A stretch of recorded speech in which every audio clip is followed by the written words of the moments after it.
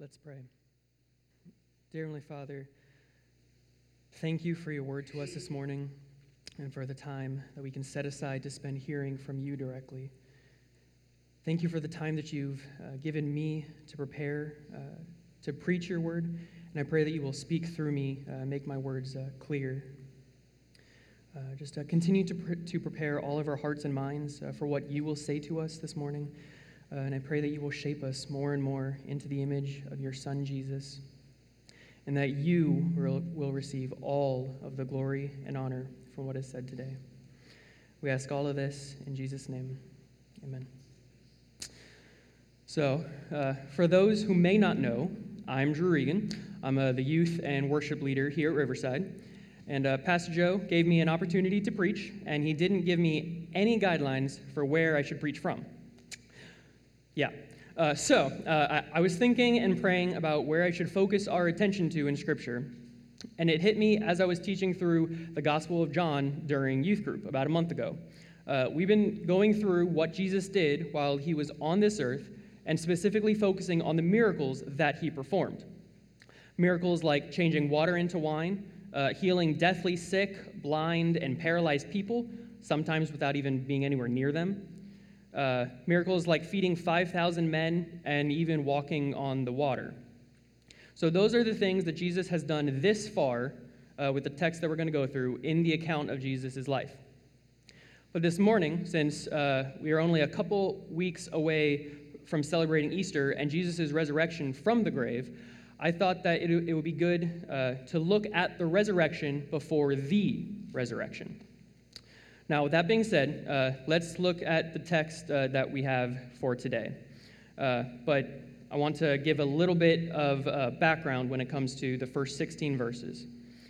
So just like all the other times that Jesus performed a miracle all throughout the book of John, showing his power over situations of sickness or provisional needs, these first 16 verses of John chapter 11 lays out the situation that Jesus is faced with. We find that Jesus and the disciples have just fled from Judea because they were in danger of being stoned to death because of the miracles and teachings that Jesus was doing, that proved Jesus to be who he said he was, to be the Son of God. They had found refuge in a town that was far enough away that they couldn't be hurt by those people when they received a message, and a pretty urgent one, from Mary and Martha that their brother Lazarus was ill, and to the point that they were scared for his very life. They were asking Jesus to come and help heal their brother Lazarus, and even reminded Jesus in the message, Lazarus, he whom you love, is sick. But Jesus told his disciples who were with him, who also would have heard that message, that Lazarus' sickness would not lead to death, and that his sickness would ultimately lead to God getting the glory. So Jesus and his disciples stayed 2 more days where they were at. So after 2 days, at that time, Jesus told his disciples that Lazarus had fallen asleep and that he was going to go and wake him up. Now, the disciples thought that Lazarus was, just kind of taking a nap, right? He's asleep. If you're sick, you rest, your body recovers, right? And again, they also had faith in Jesus' words that Lazarus' sickness would not lead to death, because they had faith in Jesus and his words that he would be okay. But Jesus reiterates to them that Lazarus was in fact dead. John 11, verses 14 to 15, it says, "Then Jesus told them plainly, 'Lazarus has died, and for your sake I am glad that I was not there, so that you may believe, but let us go to him.'" So that you may believe. Okay? Jesus waited because if he hadn't, then he may have been compelled, because of his love for Lazarus, because of his compassion, seeing him in distress and pain, he may have healed him before he could have showed a greater power. Jesus is going to show that his power is not only over sickness, which he has already done multiple times, but he is the power and authority over death itself. And again, if Jesus was with Lazarus before he died, then Jesus may have healed him. And his disciples' understanding of Jesus' power, it would have been less, right, than what it will be when he's done. Again, the reason why he didn't is so that they would believe. But even with Jesus' plan in mind, there is still a sad reality that they must face, the fact that Lazarus is dead. So they start their journey back, even though they may be in danger of losing their lives. Again, the people that were chasing them to stone them, they didn't go anywhere. They're still there, right? But again, they went to go and see Lazarus' grave and comfort Mary and Martha. And this is where we pick up the narrative this morning that Joe read from. Let's read again, John 11, verses 17 to 20. John 11, 17 to 20. Now when Jesus came, he found that Lazarus had already been in the tomb 4 days. Bethany was near Jerusalem, about 2 miles off, and many of the Jews had come to Martha and Mary to console them concerning their brother. So when Martha heard that Jesus was coming, she went and met him, but Mary remained seated in the house. So Jesus has arrived to Bethany, the town where Mary, Martha, and Lazarus lived, and by this point, Lazarus has already been in the tomb for 4 days. Okay? So again, they got the message, they waited 2 more days, and then they had to travel, it seems like, a decent amount, and when they got there, he was already dead for 4 days. And people from all over were coming to console Mary and Martha, and they heard that Jesus was finally coming. Now, Mary, she needed a bit more time, but Martha immediately ran over to see Jesus. Verse 21 and 22, it says, Martha said to Jesus, Lord, if you had been here, my brother would not have died. But even now I know that whatever you ask from God, God will give you.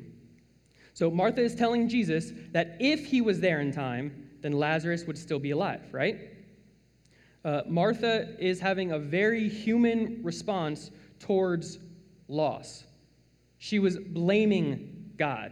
She blamed Jesus for failing her brother.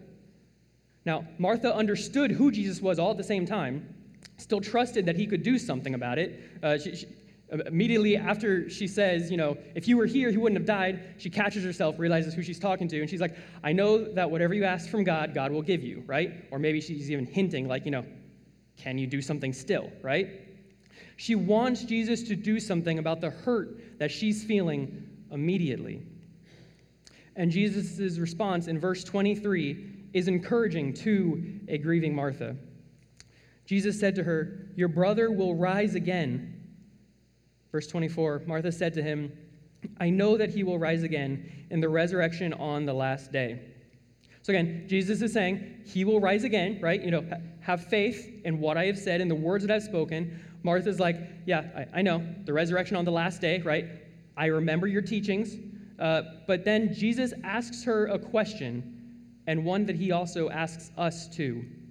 Verses 25 to 27. Jesus said to her, I am the resurrection and the life. Whoever believes in me, though he die, yet shall he live. And everyone who lives and believes in me shall never die. Do you believe this? She said to him, yes, Lord, I believe that you are the Christ, the Son of God, who is coming into the world. So again, Jesus lays out who he is and what belief in him means, right? It means eternal life. And he asks Martha if she believes this, right? Again, do you believe this? I can imagine hearing the tone of Martha's voice shift a bit as she's encouraged by who Jesus is and what that means for those who believe, including her brother Lazarus. Martha had a very quick recovery process from this loss as soon as she came in contact with Jesus, right? It's all because Jesus reminded her of the hope that is found in Jesus. Now, the first application that we can see from this passage is when we suffer from loss, remember the hope of the gospel. When we suffer from loss, remember the hope of the gospel, okay? So when we suffer from loss in this life, whether it's loss of a job or money or relationships, or again, even the lives of the ones that we love. Remember the hope that Jesus brings and what that means for you. Paul says in Romans chapter 8, when he's talking about the things that can separate us from the love of Jesus and the promise of hope that we can have in him, even during times of loss or persecution or even death, Romans 8, 38 to 39 says, "For I am sure that neither death nor life, nor angels nor rulers, nor things present nor things to come, nor powers, nor height, nor depth, nor anything else in all creation will be able to separate us from the love of God in Christ Jesus our Lord." So through faith in Jesus, we have that promise of no fear of death because we have that promise of eternal life with him. Through faith in Jesus, we have the promises of provisions for our needs, even when it might seem like there just isn't enough.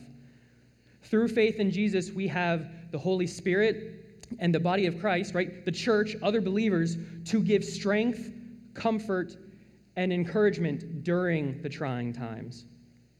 Again, nothing can separate us from the love of God because of what Jesus did. So when we suffer from loss, remember the hope of the gospel. That's the first point. So Martha has been encouraged and calls for her sister Mary to talk with Jesus to also be encouraged as well.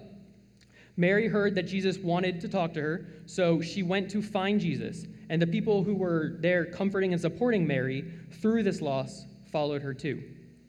Let's read the interaction between Mary and Jesus, verses 32 to 35. 32. I was looking at 20s. All right. Now, when Mary came to where Jesus was and saw him, she fell at his feet, saying to him, "Lord, if you had been here, my brother would not have died." When Jesus saw her weeping, and the Jews who had come with her also weeping, he was deeply moved in his spirit and greatly troubled. And he said, "Where have you laid him?" They said to him, "Lord, come and see." And in verse 35, we see Jesus wept. So they came to where Jesus was, and Mary collapsed right in front of him, with tears rolling down her face, and said, "Lord, if you had been here, my brother would not have died." Again, just like her sister, she is blaming Jesus for what's happened, right? Martha and the people who were with her were mourning the loss of her brother. Mary is hurting, and in and through that hurt and sadness, she is blaming Jesus. But we see something again in Jesus' response towards her: compassion and love, not only for her, but the other people that were with her too. Jesus asked for her to take him to Lazarus' grave. And at that moment, we see such a real response from Jesus. Jesus wept. He was sad at the loss of his dear friend, mourning at the reality of what had taken place. Okay, now, which brings us to the second application that we see. When we suffer from loss, remember Jesus' example. Remember Jesus' example. Again, Lazarus was dead, and Jesus felt the gravity and the weight of his friend's death. Even though Jesus knew full well what he was going to do in just a few moments, right? And that Jesus was about to raise Lazarus from the dead. And yet, Jesus still felt sadness and loss. It's the same for us with believers, right? When people die who believe in Jesus, we know that we will see them again with Jesus in heaven. But at the same time, if we're being honest, it doesn't take all of the pain away. So again, we remember the hope of the gospel, and we can have joy in what Jesus has done for us, but we also have to remember that Jesus wept at the reality of the death of his dear friend Lazarus too. Paul in Romans 12 talks about what a true follower of Jesus looks like. And in verse 15, he says, "Rejoice with those who rejoice, and weep with those who weep."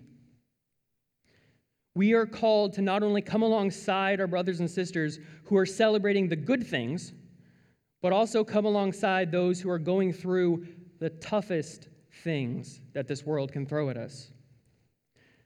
Again, when we look to Jesus' example, it's okay to mourn, right? It's okay to be sad at what sin has meant for all of mankind.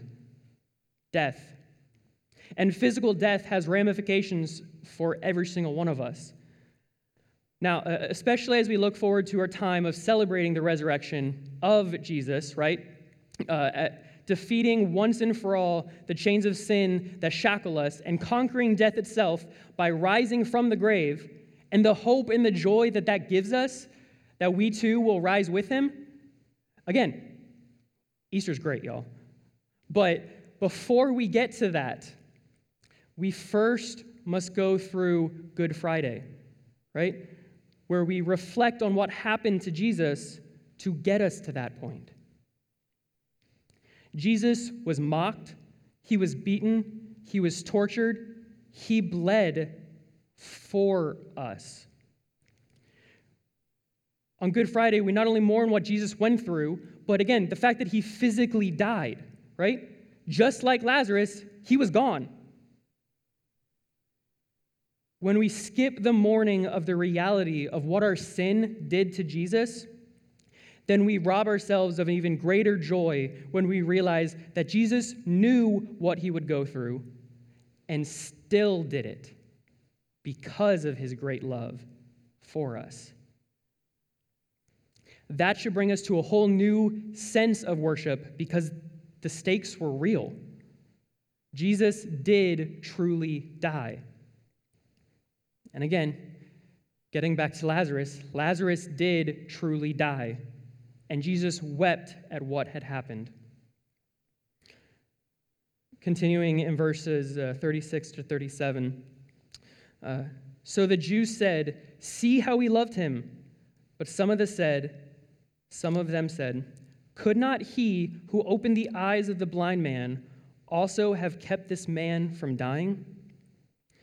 Now, some of the people that were there to help Mary and Martha mourn, they saw Jesus crying. And some could feel the love that Jesus had for Lazarus, but yet others were curious why he didn't heal Lazarus before he died. Again, Jesus had healed others, and they had all seen what he was capable of. They couldn't understand why Jesus would heal others, but not Lazarus. Now, if we're being honest with ourselves, this is also something that we can struggle with very easily, right? This mentality of God came through for them, God helped them, God took their sickness away. Why hasn't he come through for me? Or why didn't he come through for them? Now, God's plans are more elaborate and better than we could ever understand. Okay? I'm not saying that it takes that pain away, and we're going to get to that, but again, God's plans are more elaborate than you could ever imagine. Let's continue in the narrative. John 11, verses 38 to 44. This is the good part. Okay? Then Jesus, deeply moved again, came to the tomb.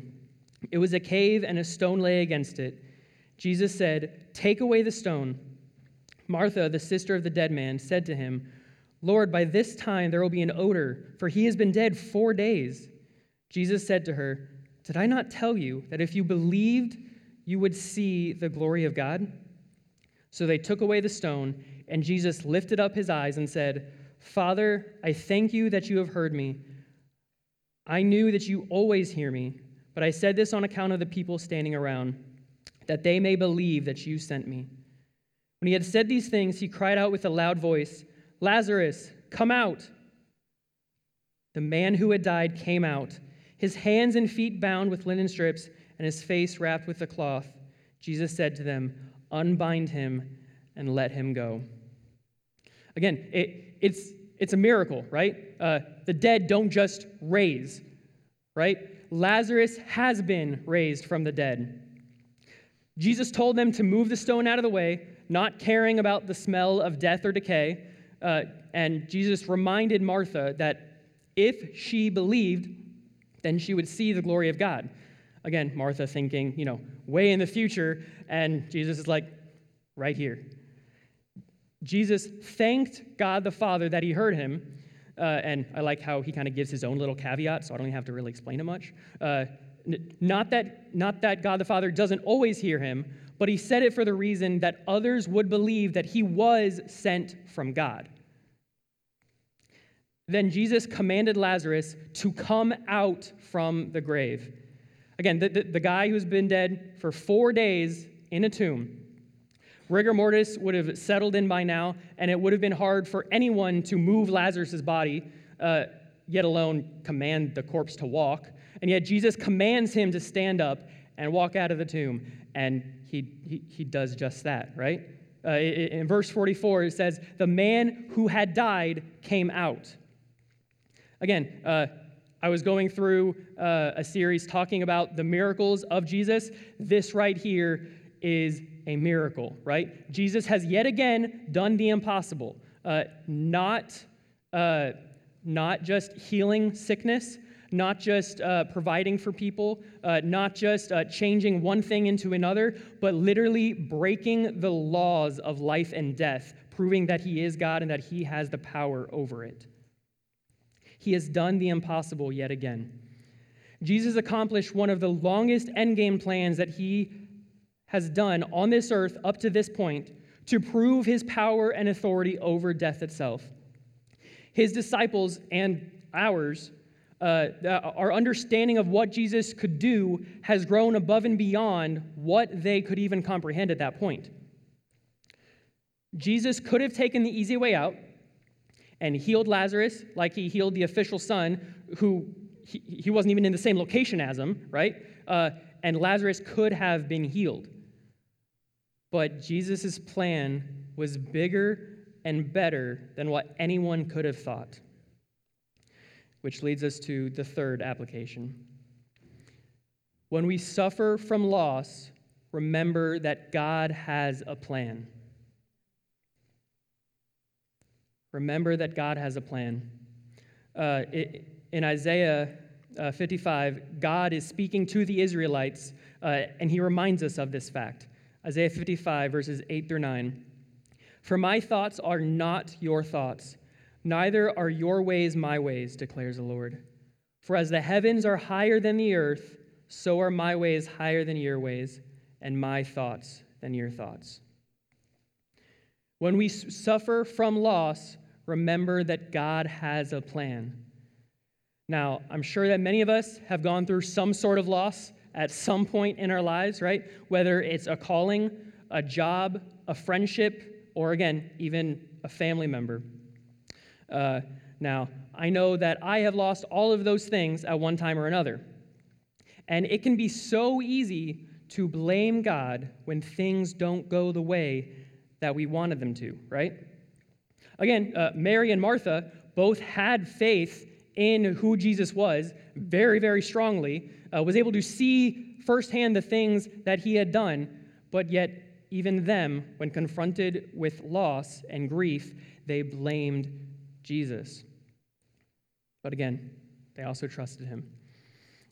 Jeremiah 29:11, "For I know the plans I have for you, declares the Lord, plans for welfare and not for evil, to give you a future and a hope." Again, just like Mary and Martha, we need to trust that God's plan isn't to hurt us, isn't to harm us, but to ultimately show us who he is, what he has done for us, and what he's doing and going to do for us and through us. Now, I can speak from experience when it comes to loss. I literally lost all 4 of those things, okay? A calling, a job, friendship, and a family member in one day with the death of my grandma. And I'm going to do my darndest to not cry. I'm not going to succeed. Anyway, so with my grandma, I would take care of her dog and her. I would feed them. And again, that's what I felt was my calling at that time. She would even pay me a little bit because of the amount that I would do for her. So again, my first job. She was my confidant and guidance counselor. Very close friendship. And again, above all that, she was my grandma, right? She was family. So, I'm going to get through it. After she died, I felt lost. I didn't feel like I had a sense of worth or purpose. Just like Mary and Martha, I blamed God for not saving her. And I couldn't understand why he would take her from me. Until God showed me that he had a bigger plan for my life. If she hadn't died, I'm pretty sure I would still be taking care of her. Not that there's anything wrong in that, but I would still be finding my worth in what I could do and my abilities in helping her, as opposed to what God was going to do through me, okay? I wouldn't have gone to Bible college. I wouldn't have the job that I have now. I wouldn't have met my now wife, Alex, there. And I wouldn't have been in a position to adopt my former niece, now daughter, Olivia. Again, that's the reality, right? Now, even with all of those things that God has blessed me with as a result of her death, it still doesn't take the pain of loss completely away. And I'm sure that you all can relate to that. But here's the thing that it does do. It shifts the focus on what God has done and the promise that's found in verses 25 to 26. Jesus said to her, "I am the resurrection and the life. Whoever believes in me, though he die, yet shall he live. And everyone who lives and believes in me shall never die. Do you believe this?" That's the question that goes out not just to Mary, Martha, the disciples. That question goes out to every single one of us in this room. Now, I have hope that my grandma believed this, at least a little bit, but I'm not 100% sure. I'm just being honest. And that fact, the fact that I'm not 100% sure, that's actually what led me to why I'm doing what I'm doing now. This right here is why I'm a youth pastor now. This is why I love directing you all in songs of worship. I'm going to get more choked up over this. Gosh. Songs of worship to our God that are filled with truths and promises from the Bible to help you believe and trust in Jesus. Every Sunday here, Riverside, Pastor Joe and I want to present the gospel as clear as possible. Now, not just from the sermon, but from the scripture that is read, from the prayers, from the songs that are sung. We start every single week with a declaration of who God is and his sovereignty and power over all things. We continue with what Jesus has done for us on the cross and praise him for what that means for us. And then we give an opportunity to respond through giving, songs of adoration or promises on our part towards God, and hearing the word of God preached. We pray every week that the glory of God will be on display and that you will be encouraged and strengthened by the gospel every single time that we gather for corporate worship, so that you too can have hope that no matter how bleak a situation is or how big of a loss that you've been through, there is life and there is hope afterward, even after death. Again, that question that just keeps coming up. Do you believe this? Do you believe this? Now, if you do, then live with that end game in mind, right? Use your time wisely to tell others about Jesus so they can have that same hope and life as you do. Use the examples that God has given you where you have seen his promises be faithful time and time again, no matter how hard they may be. That will speak volumes to people that are going through the same thing. Again, use your time wisely because you don't know how much time that they have left. Now, if you don't believe that Jesus is who he says he is, that he is the Son of God, that he came to earth to die for your sins, he shed his blood for you. If you don't believe that you have the hope and what that means for you to live a renewed life, to have that hope that nothing that this world can throw at us can ever get between us and God, then please talk with myself, Joe, any of the elders, or again, someone in this building. I'm pretty sure that we can direct you and be able to talk with you through the gospel. Make sure that you talk with one of them before you leave here today. Because the reality is, you don't know how much time you have left. Let's pray. Thank you, God, that your plans are bigger than ours. And as weird as it is to say, thank you for allowing hard things to happen to us. Just please give us the ability to look to you during those times where we may doubt your plans or your timing or your goodness. Let us be able to look to the gospel and just be able to be encouraged by the things that you have done for us and how that you are working everything out for your good, as it says in Romans 8:28. I pray that you will open our eyes to those reasons and that we will be able to give you all of the honor and all of the glory that you deserve from the ultimate outcome. I pray that we will rely on you and your strength because you have a plan for every single one of us, and it's with your help that we can and will accomplish it. And we ask all of this in Jesus' name. Amen.